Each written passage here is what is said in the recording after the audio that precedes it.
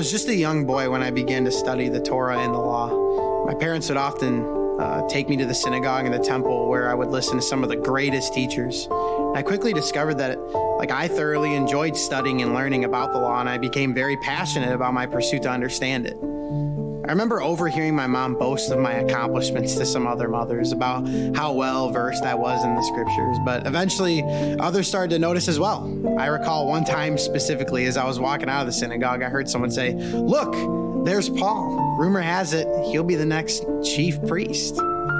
My understanding grew pretty rapidly to a point where even I was surprised by how much I knew. I often knew more than people who were significantly older than me anyways, but I made it my personal mission to make sure I knew more about the law and follow it more closely than anyone else.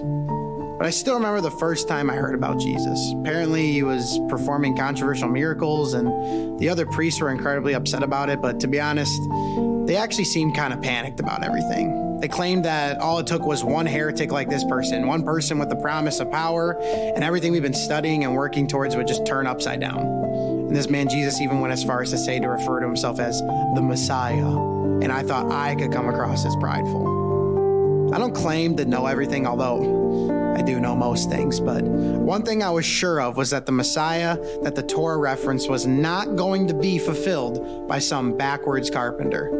Men like this show up all the time. They gain a small following, but eventually they lose influence just as fast as they gain it, sometimes causing a lot of damage in the process.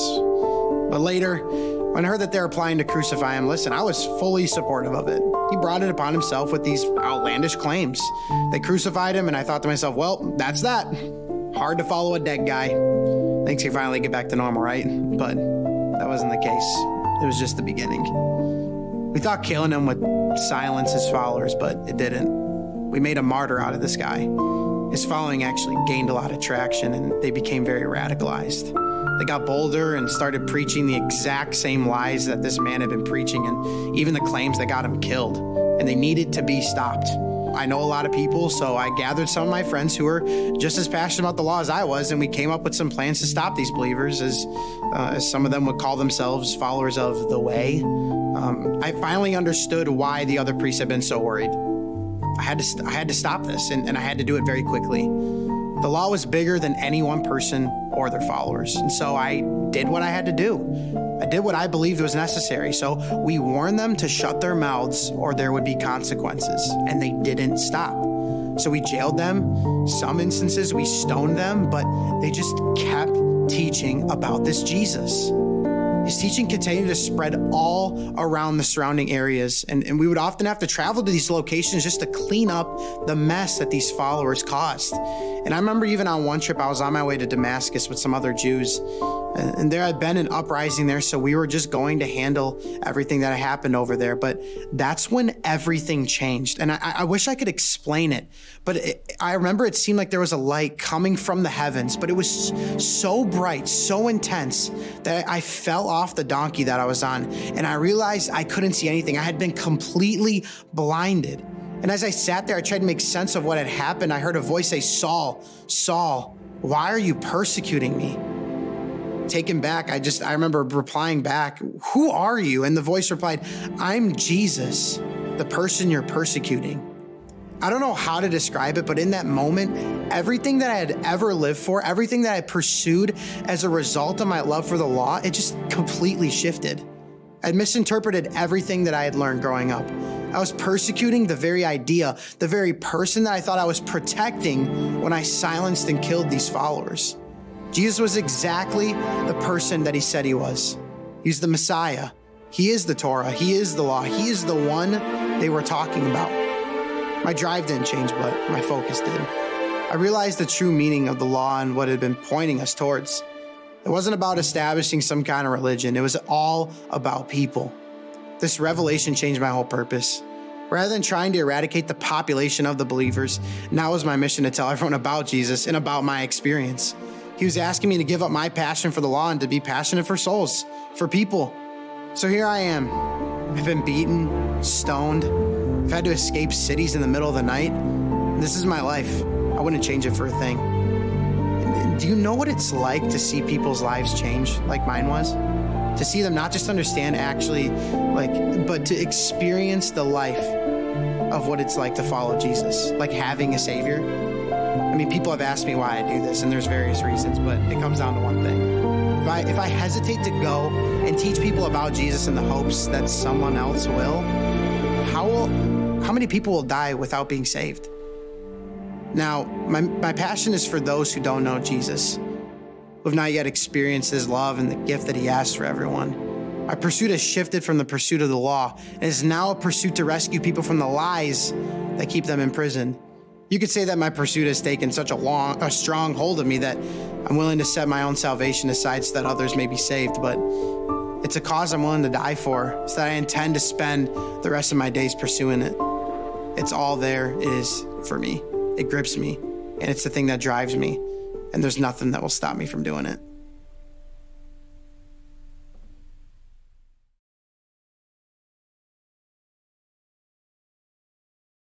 Bethel's Rock with all of you, because how many of you know the Bible says to give thanks to the Lord and declare all of his works? Amen? So we're supposed to testify. So today we're going to highlight our kids. How many of you know that we had a Kairos retreat last weekend for the kids, and we had over 50 kids attend the Kairos retreat? Amen? That was pretty amazing. Well, the kids pastors reported that the Lord, the Holy Spirit just fell on these kids, and in the last session, their altar time extended for over an hour. How many of you know, like, kids can barely sit 5 minutes, right? And they lingered in the altars for over an hour, and many were filled with the Holy Spirit. The cool thing is that it wasn't just the youth or the children's pastors that were laying their hands on these kids and they were receiving the Spirit. It was actually kids that were filled with the Spirit laying hands on other kids and seeing them filled with the Spirit. Amen? I mean, these are 8, 9, and 10-year-olds, guys. It's just amazing. One of the kids said that he didn't really want to go to this retreat, but his mom made him. How many of you know we need good moms that make their kids do things they don't want to do because good things come from it? Anyways, he said he ended up going, and he told his mom later that he heard the voice of God speak to him for the very first time. Amen? God is doing great things in our kids, and we're just excited about our upcoming Kairos retreat for the adults, and we still have a little bit of space so you can find your way there and experience the Lord as well. Amen.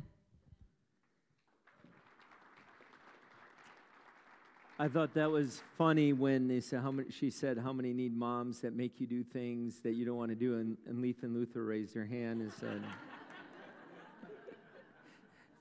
maybe their mom made them raise their hand right there. Yeah, they're like yeah, we have incredible kids here at Farmington. I just really believe a number of them are going to be in ministry, and it's interesting tonight. I'm preaching to a number of youth from across Minnesota at a conference they call the Called Conference, and so be praying around 5 o'clock. I believe many people look at this generation and all they see is the fall of the church, and I'm seeing a church arising from within the Gen Z generation, and to those raising children right now. I was complaining about the millennials. As we're making this transition, how many millennials in here? I was complaining about some of you, and not you, but the ones that aren't saved. And one of them on my staff, this is a number of years ago, he says, well, who's to blame? You're the one that raised us. And I thought to myself, that is so true. Our kids really are a product of what we've raised. If that's true as parents, we can change that. And the church cannot replace what you do in the life of children. We only come alongside you to do that. We partner with you. And really, parents are the reason kids continue to walk out their faith with Christ. And we just come and kind of assist in that area. You know, I wanted to thank Molly and Alex and their team of all the people who did these videos. They put these videos together. Didn't they do a great job doing that? Just kind of communicating the story. Molly Moon really kind of drove that, our small groups pastor. But you look at Paul, and it's interesting because Paul, prior to this story, when he started, he was all about following the rules that he would kill the object of God's love in order to get them to follow the rules, right?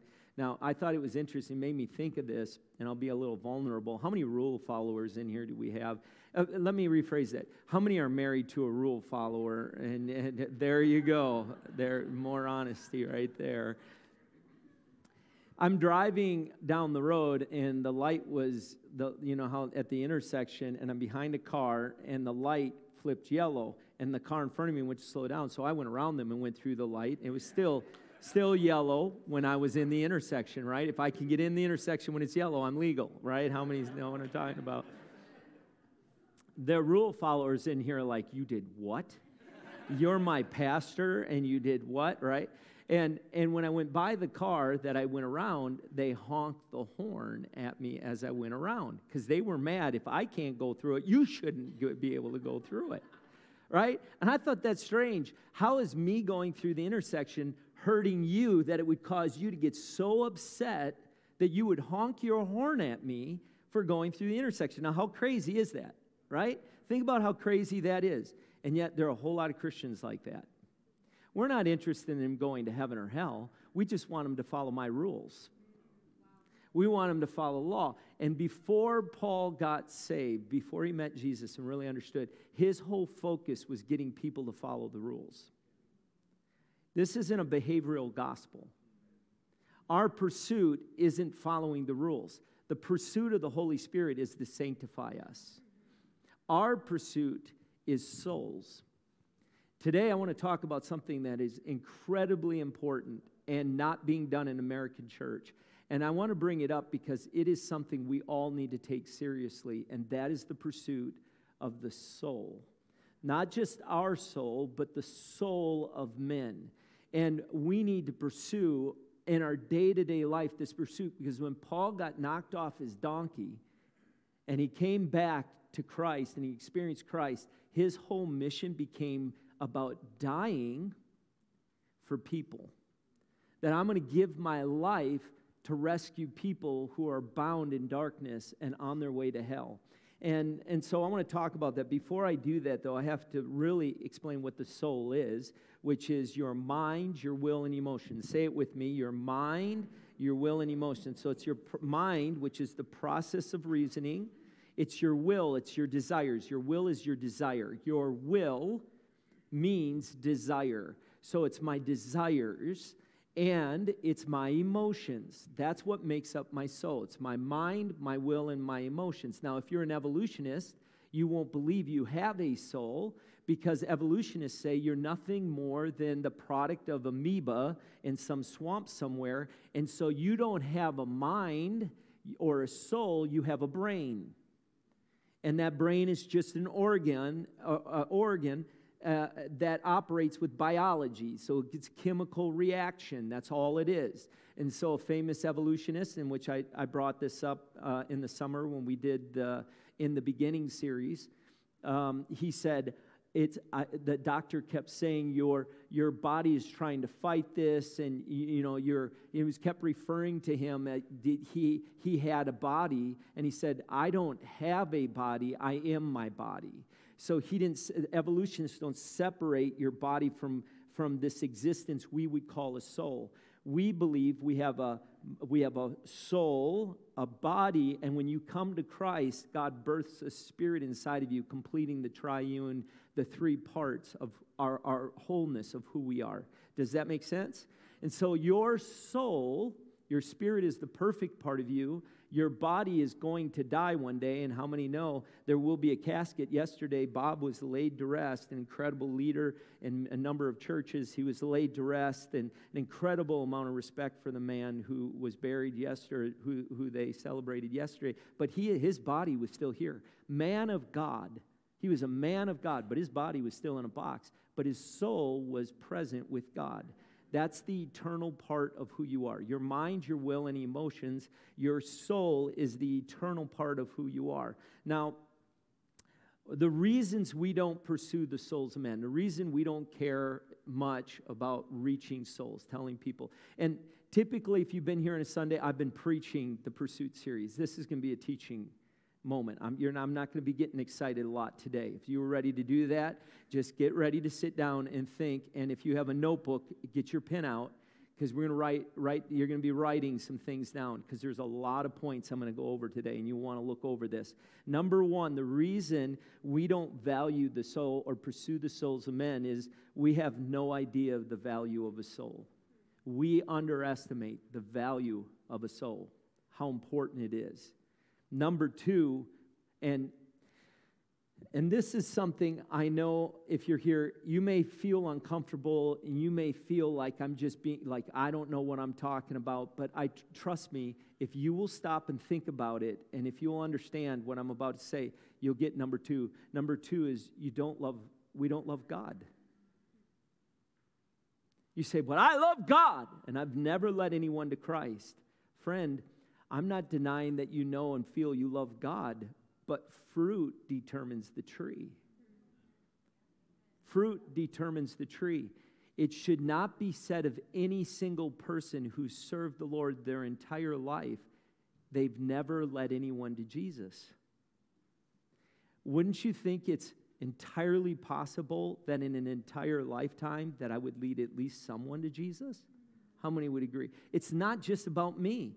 Like when you fall in love with God, you start to become like them. You start to, who they are starts to become part of you, because you start to fall in love with them, and what they love, you start to love. How many parents never loved soccer, but when your kids started playing soccer, you started to love soccer? I'm raising my hand, right? Because I love my kids. If I love your children, you love me because why? I love your kids, right? There's something about when we love God, we love what He loves. Mark Montaigne, a famous missionary to Calcutta, he said he would lay in bed at night. He'd hear the cries of children from his compound that he was living in. He would hear that, like God would open his ears to hear the cries of children. He couldn't sleep because of the crying children he'd hear. He'd have to get up and go into the streets of Calcutta and find where that crying was coming from. And when he found it, he'd bring them to his compound, eventually creating an orphanage for the souls of little children that no one cared about. It was so bad in Calcutta that when children, because they couldn't afford to survive themselves, they would just let their kids go out and run in the streets, that there would be people who would shoot them like mice in the streets to remove them from, because there was no value of a soul. And it's easy to do that. This isn't in my message. But when you're playing video games and you're killing all those soulless humans on the screen, it's easy to start to think that everyone is just it's not a big deal. But every single person in this room has a soul put there by God, a mind, a will, an emotion. How many have ever heard of the Monrovian missionaries? If you were at First Week, you heard Krista Smith talk about this story. I actually looked into it and studied them, and it was an incredible thing. It's quite a story, but the Monrovian missionaries would spend time with the Lord, and they felt this incredible love for God, and it was literally the Lord directed them to go into missions. It was one of the first global missions movement our world has ever seen. And there was a journal that they found of two of the founders of this missions movement. They said, our heart is so moved for a love of God that we would be willing to even sell ourselves to do what God asked us to do. Now, this is incredible, because in the recording in history, what they ended up doing was, in order to go on the slave ships to the islands in America and the Caribbean, they had to sell themselves as slaves in order to win the slaves to Jesus. That the slaves that were over, and you know a lot of the gospels that were sung in the church in the black slave community in the South, you ask, where did that start? It started from a number of the Monrovian missionaries that had led slaves to Christ while in the belly of ships. How did they do it? They said, I will sell myself into slavery. I will be owned by another man in order to save a soul. Those are people that understand of all of the things on this planet of any value, the soul is at the top of the list. It's the only thing that lasts forever. So, number one, we don't know the value of the soul. Number two, we don't love God. Number three, we don't love people. God, who are you to tell me we don't love people? I love people, and yet you work next to somebody who has cancer and never offered to pray for them? When you have the power of healing inside of you? Well, I just don't believe I do. But you said you're a believer. Believers do what believers do. They believe. If I don't believe, then how do I identify as a believer? We have the resurrection power of Christ living. How many believe the scripture says, greater is he that is in me than any power of darkness in this world? Then if it's living in me, how do I not believe that I have the power of God, resurrection power, living in me to actually pray for someone and see them healed? Right? And so, do I love people enough to take a risk? Do I love people enough to share with them, for it to be an awkward moment, to take the risk of them thinking I'm weird when I'm not weird? You know, we've heard a lot of stories where people say, yeah, they were just weird Christians. They're just weird people. Right? If you're a weird person, of course it's going to be weird because you're weird in everything you do when you do it, right? But just because this thing of the gospel isn't weird, it is life, and it is the truth. The best way to illustrate this of whether we love people is told by Penn, the half of the Penn and Teller magic show. Penn Jillette, and many of you have heard this before, a few years ago, recorded a short video where he talked about a story that happened to him at one of his shows. And Penn said at the end of the show, one of the people that they had called up to do one of the things came up to him and said, could you sign something for me? And he said, sure. And the man, who was as he described him, a very kind, and he said this, sane, gentle person, came to me and gave me a New Testament and said, will you sign my New Testament? So he signed the New Testament, and then he put it back and pulled out another one and said, this is for you. And then proceeded to tell the man his testimony and that God loved him. And he goes, and Penn says this in his short video, goes, listen, I'm an atheist. I don't believe there's a God. But this man, I felt incredible love from this man. He was a very loving and kind man. And then Penn makes this statement. This is what he says. I've always said, Jillette explained, I don't respect people who don't proselytize.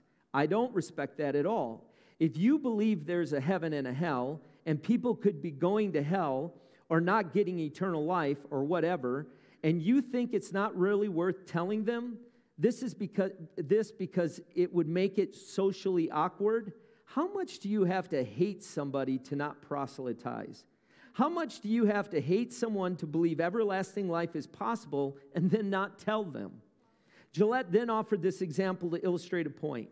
If I believed beyond a shadow of a doubt that a truck was coming at you and you didn't believe it, that this truck was bearing down on you, there's a certain point that I would tackle you. And this is more important than that.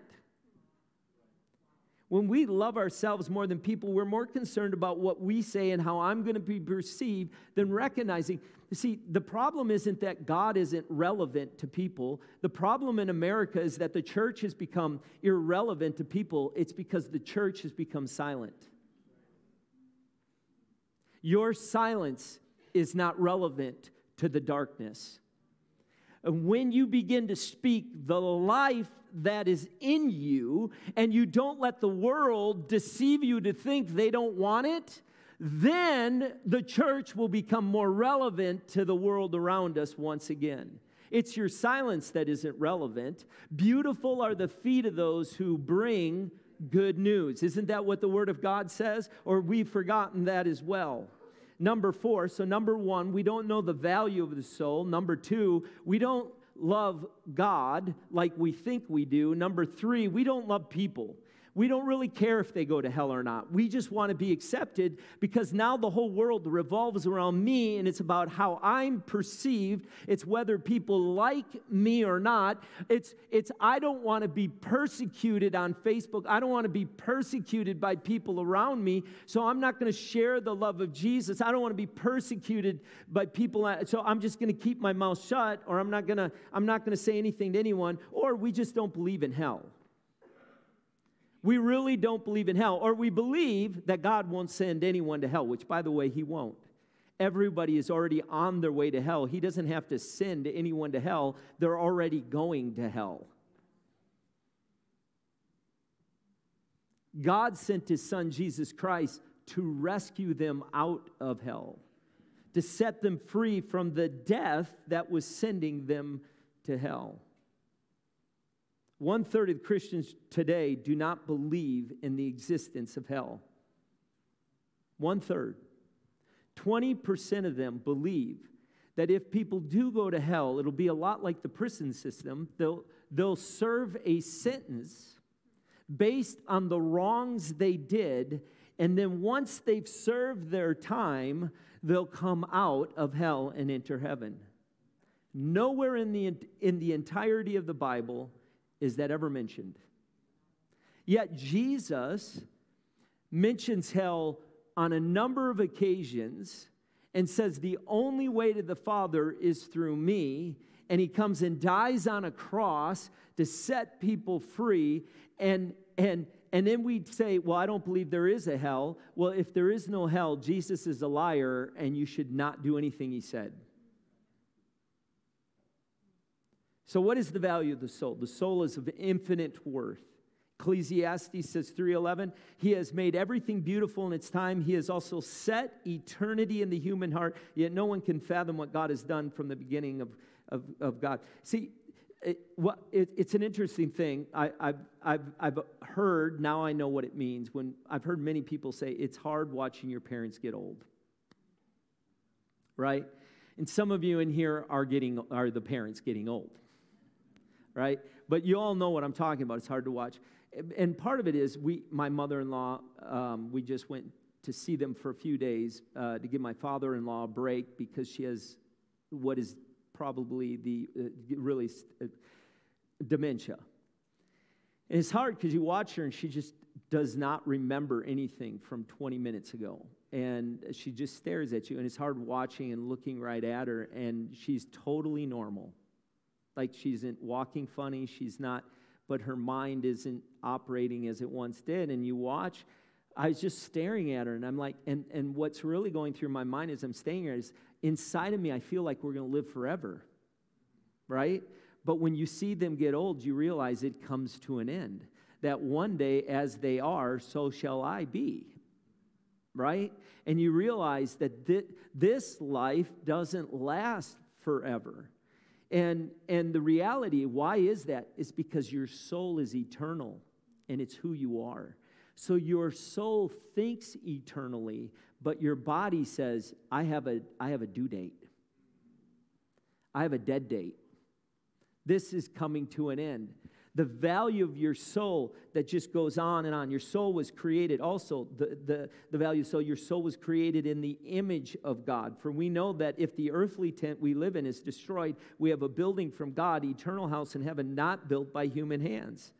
And God says in Genesis 1:26, He says, let us make mankind in our image and our likeness so that they may rule over the fish and the birds of this, and all of the things that verse talks about is that you were created, that your soul was created to exist forever, and it's in the image of God so that your soul is able to interact with God. An interesting thing, and many of us do not value our soul. You know, a lot of us, maybe you go to the gym and you work on taking care of your body. Some of you take about a half hour to get ready for bed. Not, you spend more, like I take a half hour to get ready to start my day. But you go through the spraying, the spritzing, and in the hair, and you got this routine you do before you bed. And it got real quiet when I said that. That's fine that you take a half hour. I'm not criticizing it, but you take half hour to go to bed, and that's great. It makes you beautiful and all of that. And you go to the gym and you work out, and it's funny, we really take care of the health of our body, but we don't often take care of the health of our soul. It's similar to this. There was a man who wanted to get married, but he was uncomfortable in asking this girl to marry him. So he thought, what I'm going to do is I'm going to wrap up this box with a ring in it. I'm going to put it in a beautiful package, and then I'll see what she thinks. So he takes the box to her and he says, here you go, dear. Open up. Tell me what you think. And she opens up this beautifully wrapped box, and it's a velvet box with the linen type inside the box, and it's got this really cool hinge on the back and a little clasp that slips down, and then inside is this beautiful, beautiful diamond ring. He says, now you think about this, and I'm going to come back, and I'll ask you what you think later. And so he goes away, and the next day he comes back, and he says, now what did you think about the gift I gave you yesterday? And she goes, well, I really loved it. It was amazing. The outside of the box was just felt, and it was just soft. I wanted to sleep with it. It was so soft. And when you open it, and that hinge was just so ornate. It was beautiful. I just stared at it, and I loved the clasp. It was one of those loopy things where you did that, and I played with that a while. And I think one of the coolest things is when you opened it, a light came on, and it just shined. And then it had the beautiful white linen thing in it. He goes, yeah, but what did you think about what was in the box? And she goes, oh, that wire and glass, I threw it away when I opened it up. That's a lot how we treat our soul. We take care of this box, and we don't even care about what's inside the box. The soul, our mind, our will, and emotion, taking care of what's there. So take your Bible, turn to Mark chapter 8, verse 34 to 37. When he had called the people to himself with his disciples also, he said, whoever desires to come after me, let him deny himself, take up his cross, and follow me. For whoever desires to save his life will lose it, and whoever loses his life for my sake and the gospel will save it. For what will it profit a man if he gains the whole world and loses his soul? Or what will a man give in exchange for his soul? So what makes your soul so valuable? One is the creativity. Who made it? Who made your soul? And the Lord God formed man in the dust of the ground, breathed into his nostrils, breathed the breath of life, and the man became a living being. In Ephesians 2:10, he says, for we are his workmanship, created in Christ Jesus for good works, which God prepared beforehand that we should walk in them. It's interesting. I've seen the Mona Lisa. I've walked up to the Mona Lisa. I was not impressed. And anyone who sees it, they're like, it's a lot smaller than I thought it would be. It really is. You go down this long hallway. It's at the end of, you come around a corner and you walk down this long, and it's just not very impressive. And you got all these other pieces, but it's not so much the painting as it is the one who painted it. You could look at a painting and it be not that very nice, but because it says Picasso at the bottom of it, the artist brings the value to it. Number two is, and God created you. Number two, potentiality. What's it worth? What can it do? If you had a goose that laid a golden egg, how many knows that goose would be an expensive goose? Even though it may look like every other goose, that goose lays an old golden egg, it's going to have some value. The reason the soul is so valuable is what God has planned for that soul. Michelangelo saw a block of marble one time. He was a great sculptor, and he says, there's an angel in that block, and I'm going to set it free. There's something inside of you, that soul inside of you. There's something extraordinary God can do through it. A man by the name of Russell Conwell, a Baptist preacher who founded Temple College, used to give a lecture called The Acres of Diamonds. There was a man in Africa, true story, that owned a large plot of land.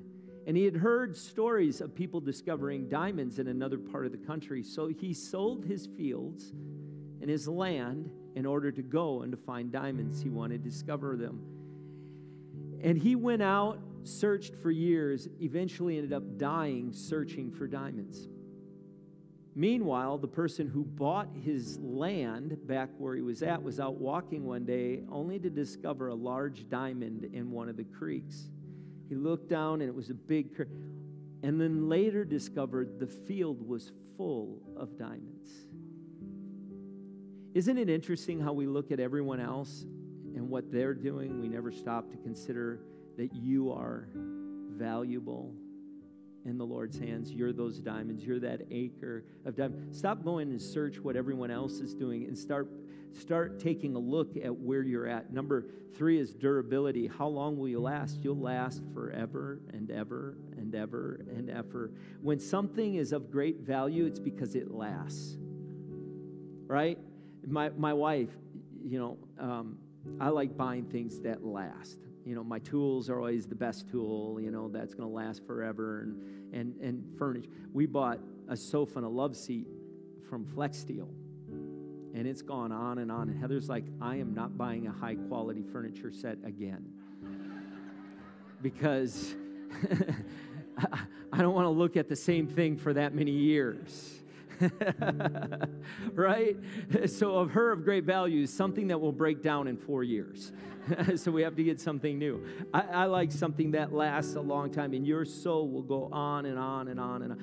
Billy Sunday used to say, eternity is a lot like if the earth had to be moved to another galaxy.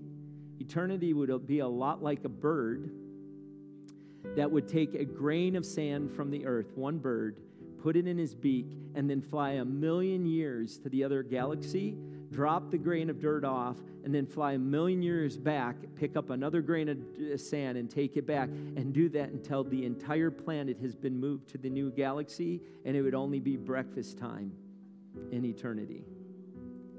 It's a long time. Your soul will last for a long time. 4th is rarity. You are rare. There is no one like you. God doesn't make copies. So why, isn't it interesting? If you're the only one like you, why do we try to be like everyone else? God has a plan for your life. And then desirability. You're desirable. If you go to a realtor and you say, how much is my house worth? Their answer should be whatever someone's willing to pay for it.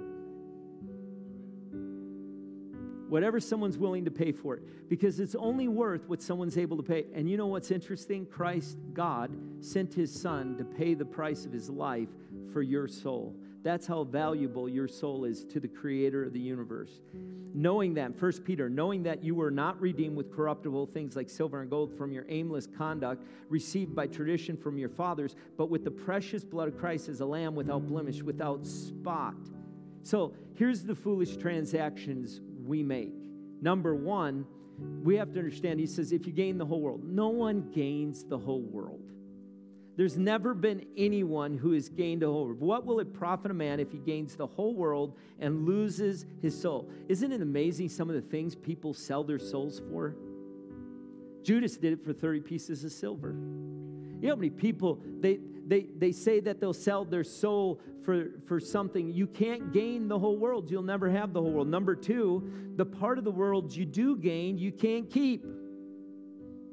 Charlemagne the Great was discovered sitting in his throne, totally decayed, his crown tilting on his dead skull, with his finger, a Bible open in his lap, and his finger pointing to this text in Matthew 8. He's pointing at it. He had as much as anybody could have on the planet, but he's sitting there dead. You can't keep it. It will be gone. Centuries later, they open it only to discover that all of it was gone. Here's the third foolish transaction. The world will never satisfy you. The truth is, if you get the whole world, or even part of the world, even then you won't be satisfied. You're told if you just get married to the right person, if you just get a house, if you have children, if you get the right job that you wake up every morning enjoying going to, if you make enough money that you have no worries or cares in the world, if you just you get the right friends, man, the friends will make it right. You go on the right vacations, all of those things. If all of those things happen for you, you'd still be wanting. You'd get there and you would realize this does not satisfy me. It's not enough. And you know what the world tells you? You need just a little more. Go all in. Put more time into the table. Pursue it more. If you lose your soul, it is irreversible. It's over. If Hebrews says it's appointed on a man to die, and after that, the judgment. It's irreversible. It's immeasurable. It's an immeasurable loss. All the wealth that any man has ever had cannot compare to the loss of a soul. It's immeasurable. It's irreplaceable. You can't replace your soul with another soul. It's like time. Once time's gone, you can't replace time. Listen, there was a woman, she was newly married, and her husband came home one day after work, and he noticed his wife was crying. So he went up to his wife, and he said, honey, what's wrong? And she said, well, I made you biscuits so that you'd come home, you'd be able to eat these biscuits. And he's like, well, what happened? And he says, well, the dog ate the biscuits. And he's like, honey, don't worry about it. We can get a new dog.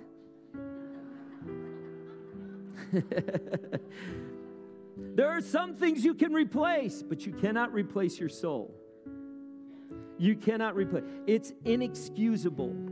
You don't have to lose your soul. Maybe you've heard stories about people who sold their soul to the devil, and the most famous one would be Ozzy Osbourne, sold his soul to the devil, and when he did, eventually his whole life turned on that moment, and which is interesting because the devil really never had to purchase your soul, because before Christ, it was like, there's a number of ways to look at it.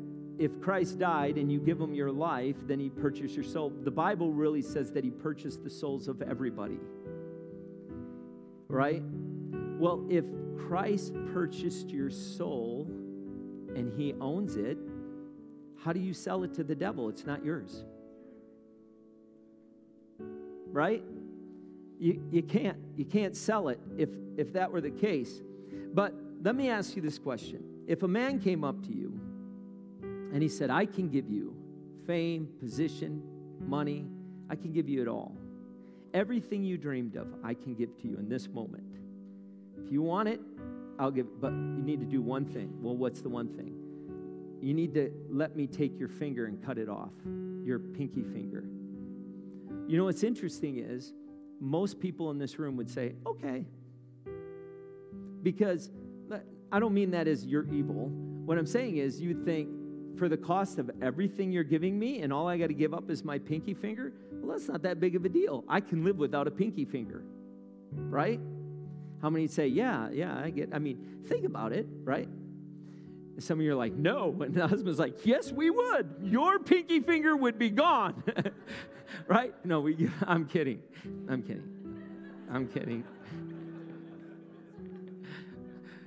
But what if they said, you got to give up your right arm? Well, then a lot of people would say, no, that's a little too much. I wouldn't go there. But there would still be many people who would say, if I could have everything I ever dreamed of, everything goes well, and all the things I wanted just happened, I'd give up my right arm for it, right? If I could hit hole-in-ones with one arm, I would do that, right? What if he said, okay, if you want all of that stuff, you got to give up your sight and your hearing.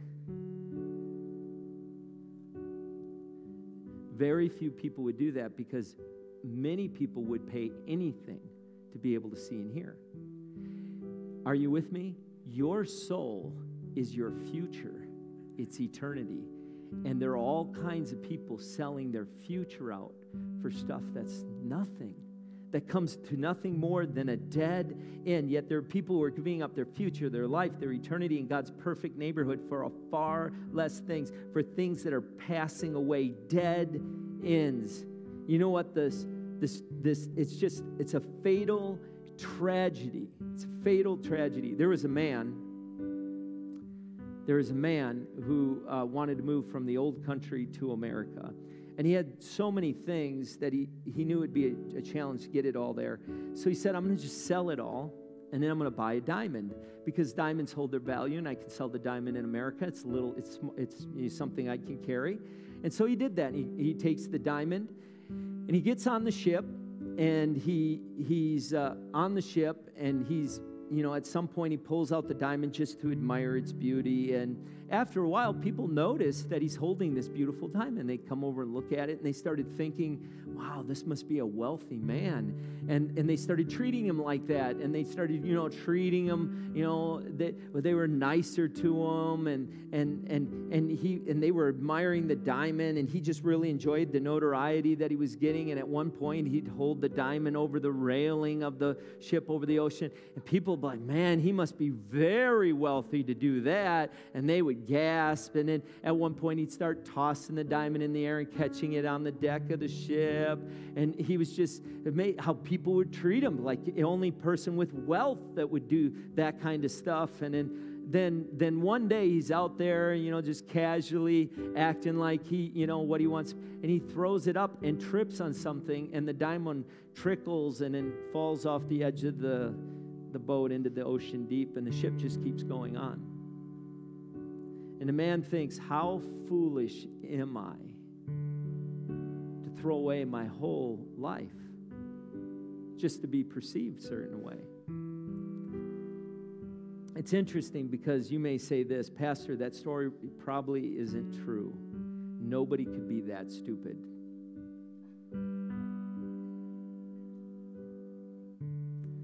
Nobody could be that stupid, unless some of you are playing more carelessly with your own soul, which is of far greater value than any diamond. Some of us aren't even, all we see are people. We don't see a soul. We just see obstacles. We see people we want to follow the rules.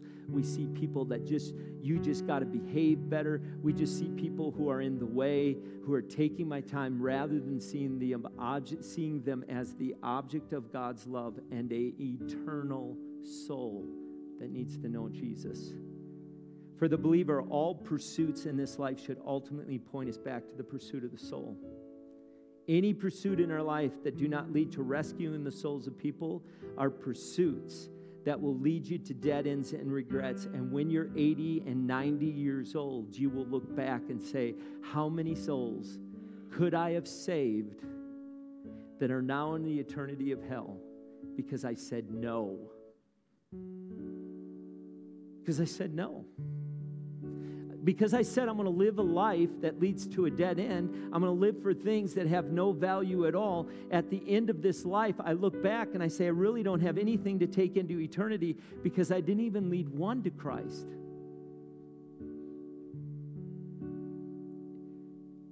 I'm not trying to be mean. I'm not trying to be rude. Please understand my heart. I don't want the 80-year-old you to look back and say, Pastor, why didn't you tell me then I should have valued a soul? Will you close your eyes for a moment? We do something called the Prayer of Three at Bethel's Rock. We've done it for years. I did it when we were in Michigan. It's not hard. But the Lord is going to show you three people in your life that do not know Jesus. And this is a habit of people from Bethel's Rock. This is one of those things we do. You have three names of people that don't know Christ that you will commit to pray for every single day. And people on that list are going to get saved because you said, yes, I value the soul of a person enough to pray for them. I value them because I love God, because I love people, because I know their value, and because I know there's a hell. I value them, so I'm not only going to just pray for them, I'm going to fast and pray for them. that they would experience Jesus, and then when they do, you take them off your list and you put someone else on your list, and you begin praying for them and calling on them and calling on their name into heaven and literally calling them out of their darkness as you pray. So right now, I ask for you to have a pen and a piece of paper. I want you to take 30 seconds, and then I want you to write down the names. If you don't know what they are already, if you're someone new and you haven't been a part, you don't know this, write their names down so that you can, don't just think it, take an offering envelope. I used to always do that. Do we still have offering envelopes? You just pull it out and just write on there the names of the person, saying, God, I commit to pray for these. I say yes to this person because their soul is that valuable.